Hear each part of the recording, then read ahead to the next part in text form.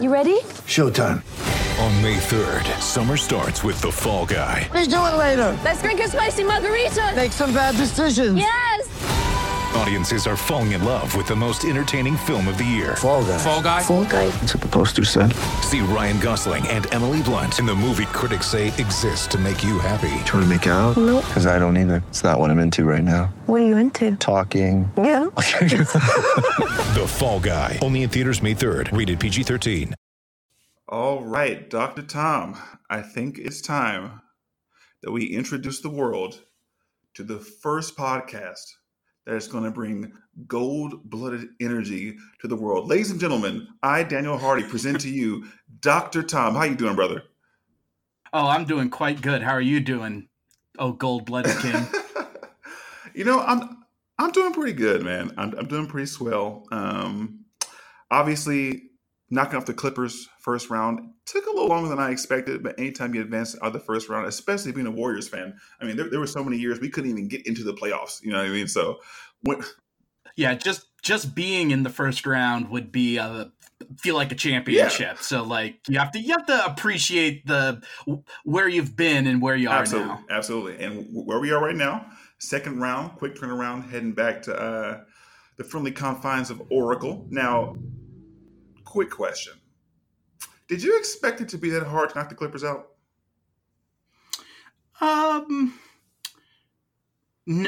No, but as it happened, I became less surprised because you just saw the way that team, that they're so tenacious and scrappy, and I hate to give Doc Rivers credit, but he coached them up well, and they just had players who bothered the Warriors in certain ways that made it difficult. So as it went along, you started to say, oh no, I could see this was going to be one of those first round series that would go longer than you think, even though there's clearly a sort of a talent disadvantage or differential between the Clippers and the Warriors. So, I think the game 2 loss was the one where it's like, okay, this might go a little longer than I expected. 1 loss, you kind of, that'll happen. But 2, I was like, oh, wow, right, that's right. interesting. Well, I guess I figured we had a 31-point lead game 2, but Boogie Cousins goes down, and you're kind of thinking,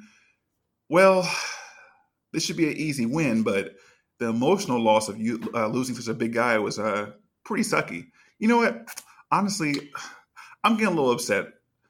I'm getting a little angry, Tom. And this is why I'm getting angry, Dr. Tom. This is why.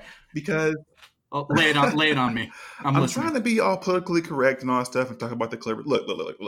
I don't even care about the Clippers. They were going to lose regardless. Let's talk about the Houston Rockets. Let's get serious for a second because they've been yapping for a very long time, and now they finally get what they want. Now, I'm sure you're familiar with the Houston Rockets. We've been playing them for a long time. If you recall, back in 2015, Harden said that he was the real MVP and not Steph Curry. That's weird. And when they had a chance to meet in the playoffs, they were dispatched in 5 games with Harden having the NBA playoff record, 13 turnovers in the final game. Now, Dr. Tom, in 2016, can you tell me what happened then? The Rockets, we dispatched them again in 5 games, though this was in the first round. Curry suffered ankle injuries in game 1 and a MCL sprain, and I believe that was game 4, and only played in 2 games in that series. And it's pretty, shocking given what you hear from some of the delightful people in the city of Houston, fans of the Rockets, that a team could win without their star point guard. I thought that I know, right? Like it's hard to believe, but somehow the Warriors did it, and I didn't hear a lot of complaining. I think it was just okay. Let's just take care of business. Now it'd be nice if some other fans and other teams held themselves up to that standard, but that far be it from me to tell other people what to do. Okay, so what you're saying is not only did the Warriors eliminate James Harden's Rockets 2 straight years, they were able to do it in the second year without the services of their star future Hall of Fame point guard. That's crazy. It's amazing how that happens. The future Hall of Fame star point guard who just won the first unanimous MVP and had the greatest season in the history of basketball seasons, perhaps. And they still found a way to win. Right. I mean, like I said, I thought that if your point guard went out, that meant that, you had to lose. At least that's what the equation is. We hear about a little further down the road. Right. Well, I guess that's 2 years. That's 2015, 2016. And then in 2017, there was that epic collapse where James Harden playing a Kawhi-less San Antonio Spurs team at home in Game 6 has his worst playoff performance ever. I mean, now, I do wonder, when Stephen A. Smith gets on First Take and says, was James Harden drugs? At that point, did people start wondering, hey, maybe James Harden just isn't built for the playoffs? Like, at a certain point, you got to take the evidence you see and say, hey, this guy keeps failing in the worst possible ways in the playoffs year after year after year. In fact, we were supposed to play them, but because they couldn't get the job done, we ended up, scraping away the Kawhi injured Spurs. And in that closeout game that you reminded me of, the Spurs were without Kawhi Leonard, and it was in Houston, and they still lost. That was going to set up this third year in a row, and the Rockets, that was the first year with D'Antoni, right. And they looked good in the regular season. This might start to become a theme here, but whether it was the mileage that Mike D'Antoni put on James Harden, whether it's James Harden's game and how it fits into the playoff basketball, when somebody is wondering if you're on drugs or not, and that's why you're playing, there's something's that's big, that's very big. Right. Do you remember what happened last year? I mean, vaguely, just a little bit. I mean, thinking back on 2017 and that kind of collapse, I can understand why a team would be so desperate to turn to Chris Paul, the perennial can't get to the conference finals player. CP3? He never set foot in them until last year. So, good for him. I'm glad he finally got over that hump. Dr. Tom, you are a very, very mean man, Dr. Tom. You're a mean man. We have a few mean men over at Golden State of Mind. At least that's what I've been told. But we met in the conference finals, and yes, Chris Paul and those hamstrings that racked up more miles than a 1978 Buick, I don't know what, finally gave out, and that's what your everyday Houston fan will point to in terms of, this is why the Warriors won the series. Well, I mean, first of all, the Warriors were also without Andre Iguodala for the last part of that series, including a couple of wins for the Rockets. And there was a very, I have my issues at times with the fancy schmancy statistics when it comes to basketball, but right. Per Second Spectrum, Andre Iguodala, who missed after Game 3 of that series, held Paul and Harden to a combined 1 for 41 shooting during. Wait a minute. You're telling me that Andre Iguodala held 2 future Hall of Famers to 1 for 41 shooting in the playoffs? I believe that's what it says. I'm not here to make things up. So if that guy who's literally holding them combined to 1 for 41 goes down with an injury, I guess that maybe could shape the outcome of that series. I mean, in theory, I mean, if you watch basketball or care about such things as defense, which I know Mike D'Antoni doesn't, you have to be on, that's the sacrifice you have to make. But to people who watched it closely, you knew, yes, the absence of Iguodala was, in terms of how the Warriors want to play, what made them play their best against this team, he's a part of it. And so he's, and that he's not there. So was a big loss.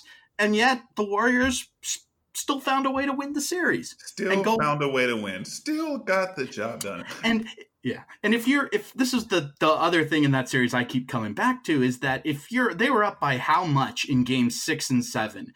I don't care if you're down one very important player, maybe the most important player. If you're up that big and you let especially in that game 6 when the Warriors ended up winning by I can't remember, but a ton, that's not just the absence of one player. That is other things going on. And so trying to reduce it to just, we didn't have Chris Paul, like that does not tell the whole story. And that's being very reductive. I'm just glad to hear someone just bring some facts to the situation, because we all have our emotions. It's okay. You have how you feel. I have how I feel. That's okay. But sometimes you got to bring out some facts and just say, hey, maybe the Houston Rockets have a history of not getting the job done, especially when it comes to Golden State Warriors. And that's okay. I mean, you're in the time of a dynasty. If you look at the New York Knicks from the early 90s, I'm sure their fans were like, oh my God, if only, Michael Jordan didn't exist, we'd have like 10 championships. But Michael Jordan did exist. So just take your L's and keep it moving. I hate to say it, they're one of my favorite non-Warriors teams, but the early 2000s San Antonio Spurs, they could probably say, well, we'd have even more titles if it wasn't for Shaq and Kobe and those Laker teams. Right. Well, they were there, and they just, the regular season, the playoffs, they just pretty consistently had their number. Yeah. And it's just how it is. It's just how it is, which brings us to this year, which... the Warriors actually signed somebody in the offseason named DeMarcus Cousins. I've heard of him. I don't know if he's any good. I see some people commenting on how he fits in this team and try to spin it in a negative way. But tell me a little more about this DeMarcus Cousins. Well, he's a giant, and he was, before his Achilles injury, he was kind of known as the best center in basketball, especially on the offensive end. And the last time he played the Houston Rockets early this season, he had his best game of the year when he scored 27 points and flirted with a triple-double with 8 rebounds and 7 assists. Now, triple-double, that's the most important thing in basketball. I know, he almost got it. Darn it.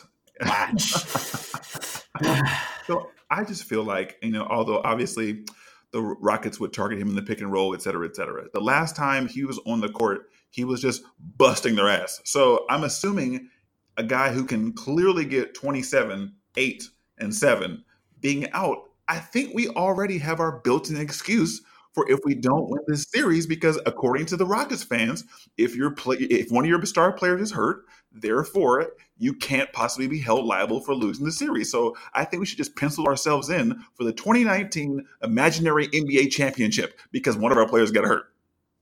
I mean, I think that only works for every other team, just not the Warriors. The Warriors, it's,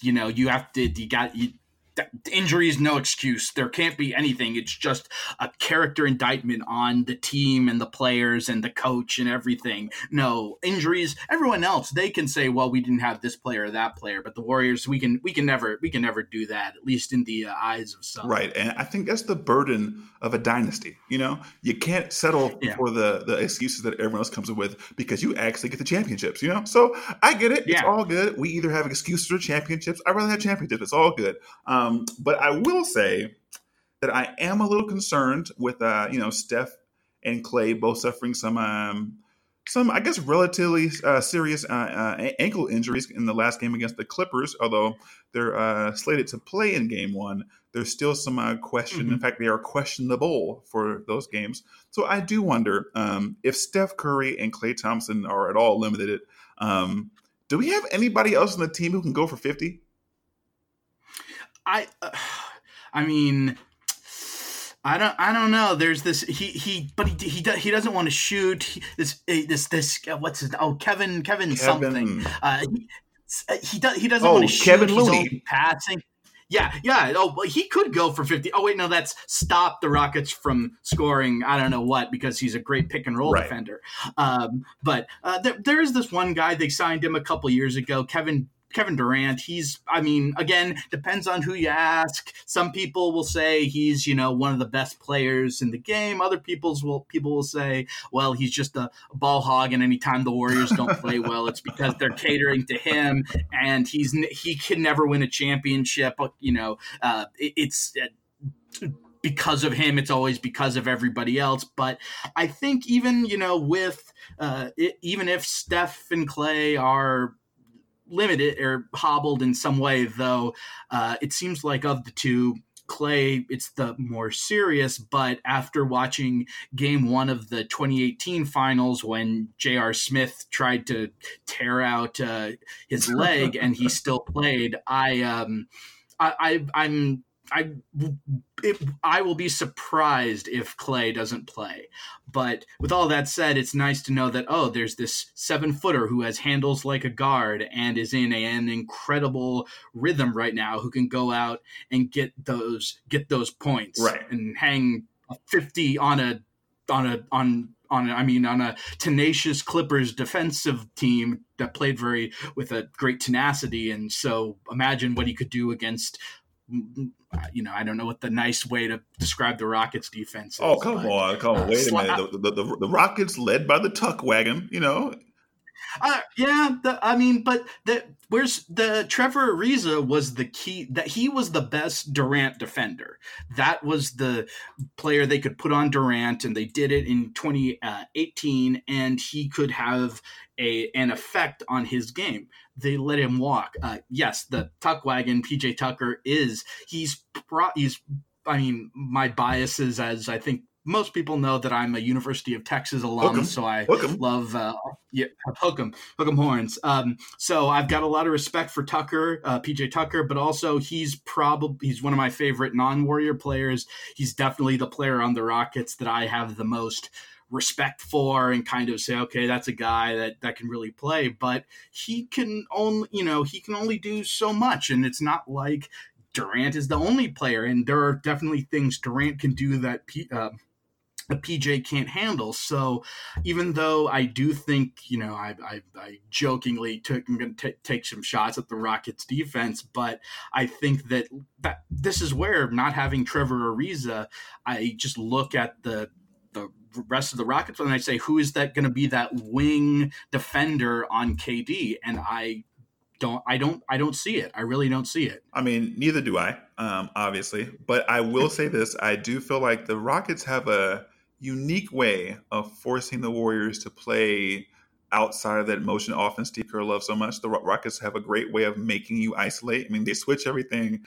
and, they will kind of lull you into that one-on-one ball, which I think has cost the Warriors a couple of times playing them, because they want to go back at them. Like when you see James Harden pounding the air out of the ball, traveling, flopping, you kind of want to just get him back. You know what I mean? Like playground style. But that's not the best way that the Warriors play basketball. Yeah. So I wonder if, in addition to some of the physical matchups there, that the Rockets can throw with, Capella, big fella, protect the rim, Tucker, versatile. And James Harden's defense is not just complete trash anymore. He will actually give some effort. So you got to give him credit for that. But at the same time, I do wonder if this game is going to boil down, or this series is going to boil down to the Warriors keeping their focus in light of that high-speed chicanery or tomfoolery, the style the Rockets play, where, they're going to get the refs involved because they're going to be flopping all over the place, and they're going to be shooting hella threes.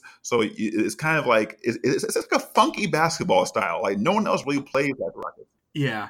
So two things. One, so if Harden's defense is a complete trash, is it like the little trash can you keep in the bathroom where you throw Kleenex and stuff like that? I actually just bought one of those, so I'm very familiar with that. Yeah, so it's like, but also I think you're right, and I think that about what the Rockets, their defense, one of their defensive elements is to force the Warriors into that, especially with Durant, into that isolation heavy style where it's KD in the post, and then they'll throw the double team at him. You saw this a lot in games 4 and 5 of last year's Western Conference Finals. And one of the things that I think might be a little different, and you saw this down the stretch of this season, is when that stretch towards the end of the regular season where Durant wasn't shooting as much, but was, as Marcus Thompson called him, right. He was point KD, where he was racking up the assist numbers. He was getting better about when he had the ball, like in the post, and he was isolated, and that double team came, he was doing a lot better and seeing, oh, there's the open man, and he would get it to him. And that's the way the Rockets defend him, and that's the one thing he can do to counter it. And he showed us all that he's got that move and he can do that. And so that's the thing that makes me think, okay, this thing they did last season that had some effect and helped keep them in that series, Durant might have kind of added that tool to effectively counter it. Right, I can dig that. Now, look, I don't know how many minutes we've been talking, but it seems like at least half of it, Kevin Durant has been the focal point. And clearly he's been the focal point of probably the entire NBA this season. I mean, every time you turn on one of those talk shows or you go on Twitter or something like that, someone has something to say about KD, which is fascinating because oftentimes KD isn't a really talkative guy with the media as far as pushing his brand and things of that nature. He's kind of like, a chill guy who loves to hoop. As his Twitter says, I mean, I do me, you know what I mean? So my question is... I chill. I chill. What do you think it is about Kevin Durant that's causing such a global media firestorm around him? I mean, we know, if I say you should know firsthand about the Twitter wars that are going on over this man right now. For a pretty quiet guy, what do you think that noise is about, and what do you feel is going on with that dynamic? Get ready for the greatest roast of all time, the Roast of Tom Brady, a Netflix live event happening May 5th. Hosted by Kevin Hart, the 7-time world champion gets his cleats held to the fire by famous friends and frenemies on an unforgettable night where everything is fair game. Tune in on May 5th at 5 p.m. Pacific time for the Roast of Tom Brady, live only on Netflix. I mean, there are a lot of things in play. He's obviously he's a great player in the NBA, and he will be on the open market this year. So that's interesting, and that could potentially have if he changes teams, have an enormous effect on the league. And what teams are good, what teams aren't good. I think that you brought up his kind of quiet, more reserved, more what have you nature. And I think that allows people, whether, in the media or just sort of observers, people who, voices who talk about or follow the team, to project and to really kind of interpret in a way that is just based on sort of very outside perception, and reading too much into things, reading, the smallest things as being, it's like and I have a great deal of, this is kind of what I do, but it's like they're reading a novel and like saying, oh, when this character does this is the author kind of commenting on blank. And they're kind of, that's like what they're kind of doing with Durant. And as I've learned and know, you can't apply those things to real life because it's not a narrative in that way. And people are people, and there are different things going on. And so I think that's a lot of it too. And it's, and a lot of it is whether it's clicks or subscribes or views or likes or what have you. I think that's part of it too. Is it's just to people wanting to comment for the sake of commenting, and because people, because unfortunately it's like a human trait that we all love gossip, and we all love the whispers, and we all love conjecture and backroom intrigue and all this kind of stuff. And so as people can tap into that and engage with that and turn an NBA player and a story of a season into something out of, I don't know, some melodrama, they're going to do that because maybe it's more interesting. Maybe it's fulfilling that kind of desire that's kind of latent in all of us or most of us. I don't know. I think it's a lot of things, but I think that it's a lot of it is that because KD is quiet, is a little mercurial, that I don't want to say invites it because that's not fair, but it leads to that. And then it's like a snowball and it just picks up and gets bigger and bigger and more and more and more. I mean, me personally, being a guy who watches Game of Thrones, I can definitely understand, the concept of, pulling the most drama out of what you're watching. That's as human beings what we like. But also as a Warriors fan and someone who remembers going to games, for the family 4-pack, $100. Chris Mullin buzz cut night. That's the one I always remember. I remember just praying for one day that we could have a team that could fight for an 8th seed. And now that we've kind of, taken over the league, the only speculation I have about Kevin Durant is how many points he's going to drop on someone's head, because nothing's promised to us. And as Warriors fans, we should be the most grateful and the most appreciative of a guy who came from somewhere else just to be a part of what we're doing and has taken over as a part of the leading force for us. So this guy right here, I can't speak for him as to what he's going to do. And I wouldn't do so because he's a grown man. He's got things on his mind, got a family, whatever. So, but what I do care about is the fact that Michael Jordan, arguably the greatest player of all time, won 6 rings. Kobe Bryant won 5 rings. Tim Duncan, 5 rings. Shaq, 4 rings. And these are like the most dominant forces we've seen. I mean, look at Hakeem Olajuwon. Super, super amazing player. 2 rings. So I'm looking at the legacy. And as a Warriors fan, I just want us to get as many championships as possible because I know it's hard. I know it's difficult. And so I would rather spend more time speculating like, can we get these jabronis out of here as fast as possible and get this 3-peat? You know what I mean? Because that's the most important thing to me. Yeah, it's funny. There's a quote. It's attributed to the screenwriter William Goldman, who is famously a Knicks fan, which is the great irony of all this. But there's a quote he said that's like, it's nobody knows anything. Right. And I think there's that. And just thinking about what you said, where you said, nothing is guaranteed. All I care about is what's he going to do on the court? Can we get a 3-peat?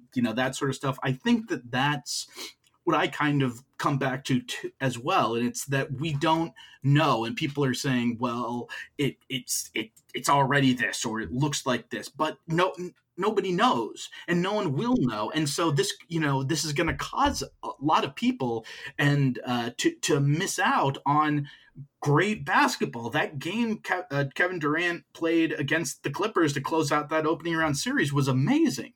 And instead of spending unnecessary, there's a time and a place for a discussion of what's going to happen. I get it to some degree, but it's to the point where, we're not going to talk about how great he's playing or that he had a great season. He totally added this new element to his game in terms of being a distributor, being point KD, and yet it's all lost in the shuffle. And for all this stuff that's nothing, that's tea leaves, that's it's ether, it's vapor. And so it's focus on what you have in front of you. And just as people who watch basketball, enjoy basketball, care about the Warriors, root for the Warriors, focus on what's in front of you. And I see a great player who's played great when his team has needed it. Case in point, Game 6 against the Clippers. Let's appreciate that. And the summer will be the summer. He could stay, he could go, and things can happen. But until then, focus on what's in front of you. Absolutely. And especially with right now being what's in front of us, a team that most people would say is the biggest threat in the Western Conference, if not the entire league. And of course, we spent the first 10 minutes of this podcast completely trashing them just because, it's fun to do. But at the same time, I do respect the level of force the Rockets can bring. Like, they're not going to roll over. Like, they're going to come. They're hungry. And because they're hungry, I want Kevin Durant to serve them up something they can really take home back to Houston, something really delicious, like this boot down their throats. You know what I'm saying? So let's go ahead and get it on. Now, moving on to the rest of the second round, we've got a couple interesting matchups kicking off, especially in the East. Now, Sixers, Raptors, Bucks, Celtics. Those are the 4 teams that pretty much everyone thought was going to be here, and they are here. And depending on who you talk to, either one of those teams is a possible dethroner of the Warriors. Now, looking at the Philly Raptors matchup real quick, who you got winning that and how many games? I'm leaning towards the Raptors in, we'll say 6. How about that? I think they're probably the team. The Raptors are probably the team that I mean, it's tied with Houston just because, Houston, there's this history and we just know they're so sort of focused on the Warriors. But outside of the Rockets, the Raptors are the team where I look at them and I think, okay, that's a real challenge. That is a tough team that will make the Warriors work and make things very difficult for them. And so I think they're very good. And so I think that especially with Embiid, his knee, we don't know how healthy it is, how healthy he'll be. I lean towards the Raptors, and it's funny, I always will end up defaulting to 6 games, but I think 6 games. I can dig that. It's funny. I feel like with Warriors fans, there's a certain level of respect we have for a lot of these contenders that we just don't have for the Rockets. That doesn't have much to do with the way they play as far as like their ability, but rather the fact that they're led by Harden and Chris Paul, 2 of the most floppingest dudes in the history of the game. I think that kind of colors how we feel like there's no way we're going to lose to a bunch of, scam artists. Like, it's not going to happen.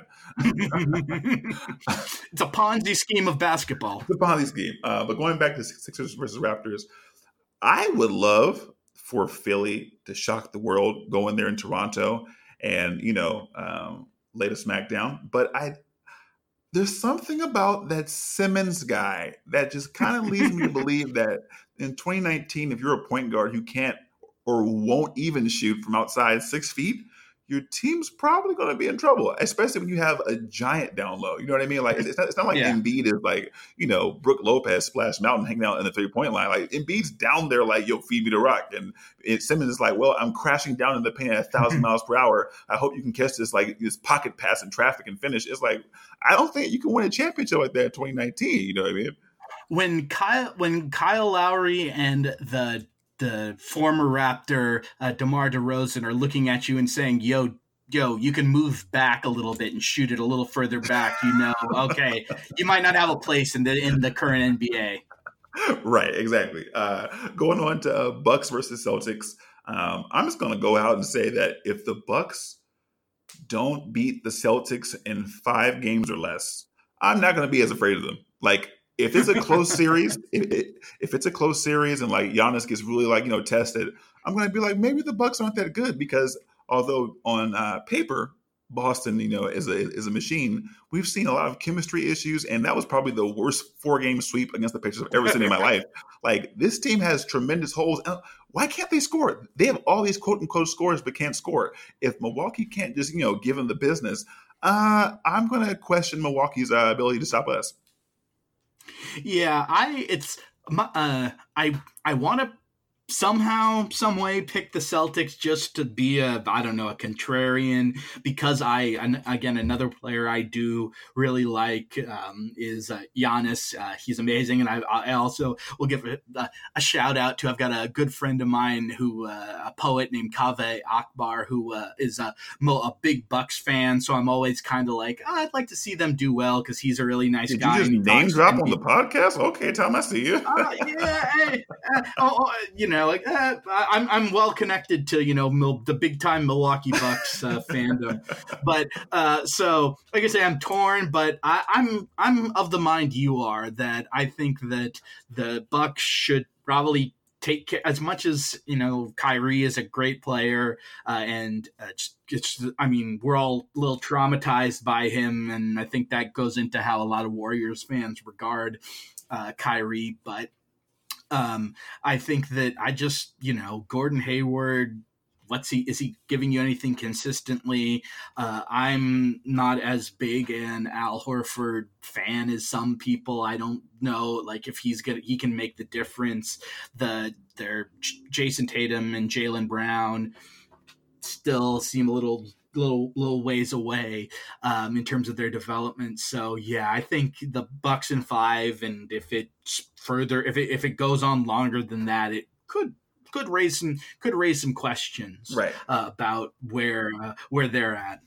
Now, for the at the time of this taping, we don't know who's going to win the Spurs or Nuggets yet. It's going like an hour or two. Who do you got winning Spurs Nuggets? First of all, yeah. Listeners, if you didn't know, Dr. Tom and I have I wouldn't call it a bias, but there's something about when you're led by a center that continues to drop the ball in big games. Although he did come up huge in that Game 6 loss, he did ball out. I just feel like. Wait, what was the Game 6, and then what was the last word there? I couldn't hear that. Lost by 20 points. So. Yeah. Oh, see, that's interesting. That's very interesting. I'm just saying, for our homeboy Brady, depending on who were to win this series, I guess my question is, who would Portland rather face? Probably the. Well, yeah. I'd say the Spurs, just because each of these things I've talked about, the players I respect, but as I think Greg Popovich is the coach of all coaches. He's the greatest, and that he could take the high school varsity team and probably get him into the playoffs. I just sort of have that faith in that man. And so, but with that said, I think that Dame could just do to them, maybe not the same way, but kind of give them the business the same way he did to Mr. Westbrook, Mr. Next Question. And so I think they probably see it in that way. I push back against that and say that's it. You're matching up against one of the greatest coaches and sort of tactical masterminds of NBA history. So maybe you should be careful what you wish for. But I think Portland, they probably want the Spurs. That would just be my guess. I can dig that. I mean, I feel like either way, Dame Dollar is showing that he's ready to put the team on his back, and my boy CJ McCollum is playing a lot better. So I think in either case, Portland would feel pretty good about the matchup. And going tomorrow, I guess I'm not sure when we're airing this, but it's tomorrow for us right now. Game 1, Warriors versus Rockets. The Rockets have already been, sleeping in our beds, hanging out in the Bay Area disrespectfully until we come home. And so now we got Game 1 here. What are your predictions for Game 1? I think that you hear a lot of the Clippers took them to 6 games. The Warriors are worn out. They're exhausted. I'm of the mind that this might end up, I don't know if the word is to say to help them, but that they're when they're a little ragged, they have to be more focused. And when they're a little tired, they have to focus a little bit more. And I could, I remember at the end of the regular season this year, they played that game in San Antonio where they just kind of couldn't make a 3. They lost the game. And then they played, it was a back-to-back. They had to travel to Minnesota. And everybody said, "Oh, you watch. They're going to lose this game too. They're tired." And it was like, "It's be understandable." And they came out and they played really well. I wouldn't be surprised if that kind of thing happens. If they're like, "Okay, we just had this test. We're a little drained, but because of that, we're a little more focused." And so that they would come out and play a solid, focused, complete game and get a win in Game 1. I remember I was surprised last year when they went to Houston in Game 1 and picked up the win, and it kind of, maybe it wasn't the same situation, but there's something that's kind of like that where I can see, okay, if they're feeling a little back against the wall, a little bit less energy, that kind of snaps them into focus almost. So I'm going to be optimistic and say that element is going to give the Warriors that hunger and that they'll win the first game of the series. Right. I can dig that. And I think I feel much the same way. Although I do think it's fascinating now with the dynamic the Warriors have at Oracle, where they come out so sleepy early on and then try to hit a flurry of threes to save it at the end, which has been kind of consistent. It almost feels like the Warriors just have it on their bulletin board first to 4 wins, and they don't really care when they get the 4 or how they get the 4. They just know they're going to get the 4. And so at this point, like, I feel in my gut they're probably going to win just because they're tired of the noise that happens when they lose. But at the same time, I don't think they're like, oh my gosh, if we don't win game 1, we're in trouble. I think they're like, yeah, we might lose game 1 and win the next 4. Like, who cares? So it's weird dealing with a team that has had so much success and conquered so much adversity. It's really hard to judge them on the scale like we would, like, say, the Boston Celtics or the Milwaukee Bucks, where, like, you lose game 1 at home, it's like, oh my God, they're frauds. Like, with us, it's like, we'll just go and win 2 on the road. So it's really hard to pick this team, except you always know when it counts, they're going to show up. And especially when their backs are against the wall, as you said, each time it feels like people are like, this team is trash. I can't believe in this number 1 seed. They come out and just blow the doors off somebody, which is just hilarious to me. Yeah, this isn't based in anything, but there's this. I like to look back on kind of NBA history and kind of find certain parallels that help me think about things. And for some reason, I've been thinking a lot about the 2013 playoffs. And I was thinking about how in the second round, that was when we played the Spurs and we pushed them to 6 games. And, we were up big in game 1, and everybody's favorite podcast host, Richard Jefferson, choked it away. But I remember, the game went to 6, and then they played the Memphis Grizzlies in the conference finals. And I remember thinking, oh, that was a very sort of peak grit and grind team. I thought, oh man, the Memphis could get to the finals because the Spurs didn't look so great against the Warriors, and there were these holes, and then the Spurs swept them. And so that's the kind of that's the way I see it. And that's kind of and that's what happens when when you win multiple championships and you have a culture. You don't just have good teams. You have a kind of an environment that is good and resilient. And so that's what's kind of is in the back of my mind as I look at this series, is stuff like that, where I'm like, okay, I've seen this before, where you say, oh, this is they're depleted. They had a tough series against an inferior team, whatever. And then it's like, then the next round, it's like, oh, they blew through them. It was total domination. And so I think you're right. And I think they've earned that right to say, well, if we drop, going back to those Clippers series, the 30 things you shouldn't have to say specifically, but yes, blowing a 31-point lead, you shouldn't do that. But I think, game 5, you have a game where the shots don't fall, some things go like that happens. But if you're a team that's won championships and won God knows how many games, you've earned the right to say, well, this is just one of those nights. We'll get him next time. Kevin Durant had a quote that I can't remember exactly what it was that basically said that about that game 5. He's like, that happens, and we get them the next night, and they did. Yeah, the Warriors are known to get guys on the next night for some reason. I guess that's how you win, 3 out of 4 championships. Yeah, yes. Yeah. Well, I think that about sums it up for us on this trip. Hopefully the next time we talk, the Warriors are in better health and have at least a game 1 victory in hand. Thank you all for listening. This has been Dr. Tom and the Gold-Blooded King, Daniel Hardy. Tommy B, any closing words for the hopeful members of Dub Nation? Just sit back and enjoy the ride and enjoy watching these great and talented players play some great basketball, because that's what I'm expecting to watch. And stop calling for Katie to leave on Twitter, you ungrateful heathens. Are you kidding me? Gosh. Amen. All right, Tom, I will catch you on the flip side. This has been for Golden State of Mind, your 2, what's the word I'm looking for? Biggest Houston Rocket detractors on the planet, Tom and Dan. Thank you so much for listening. Have a great one.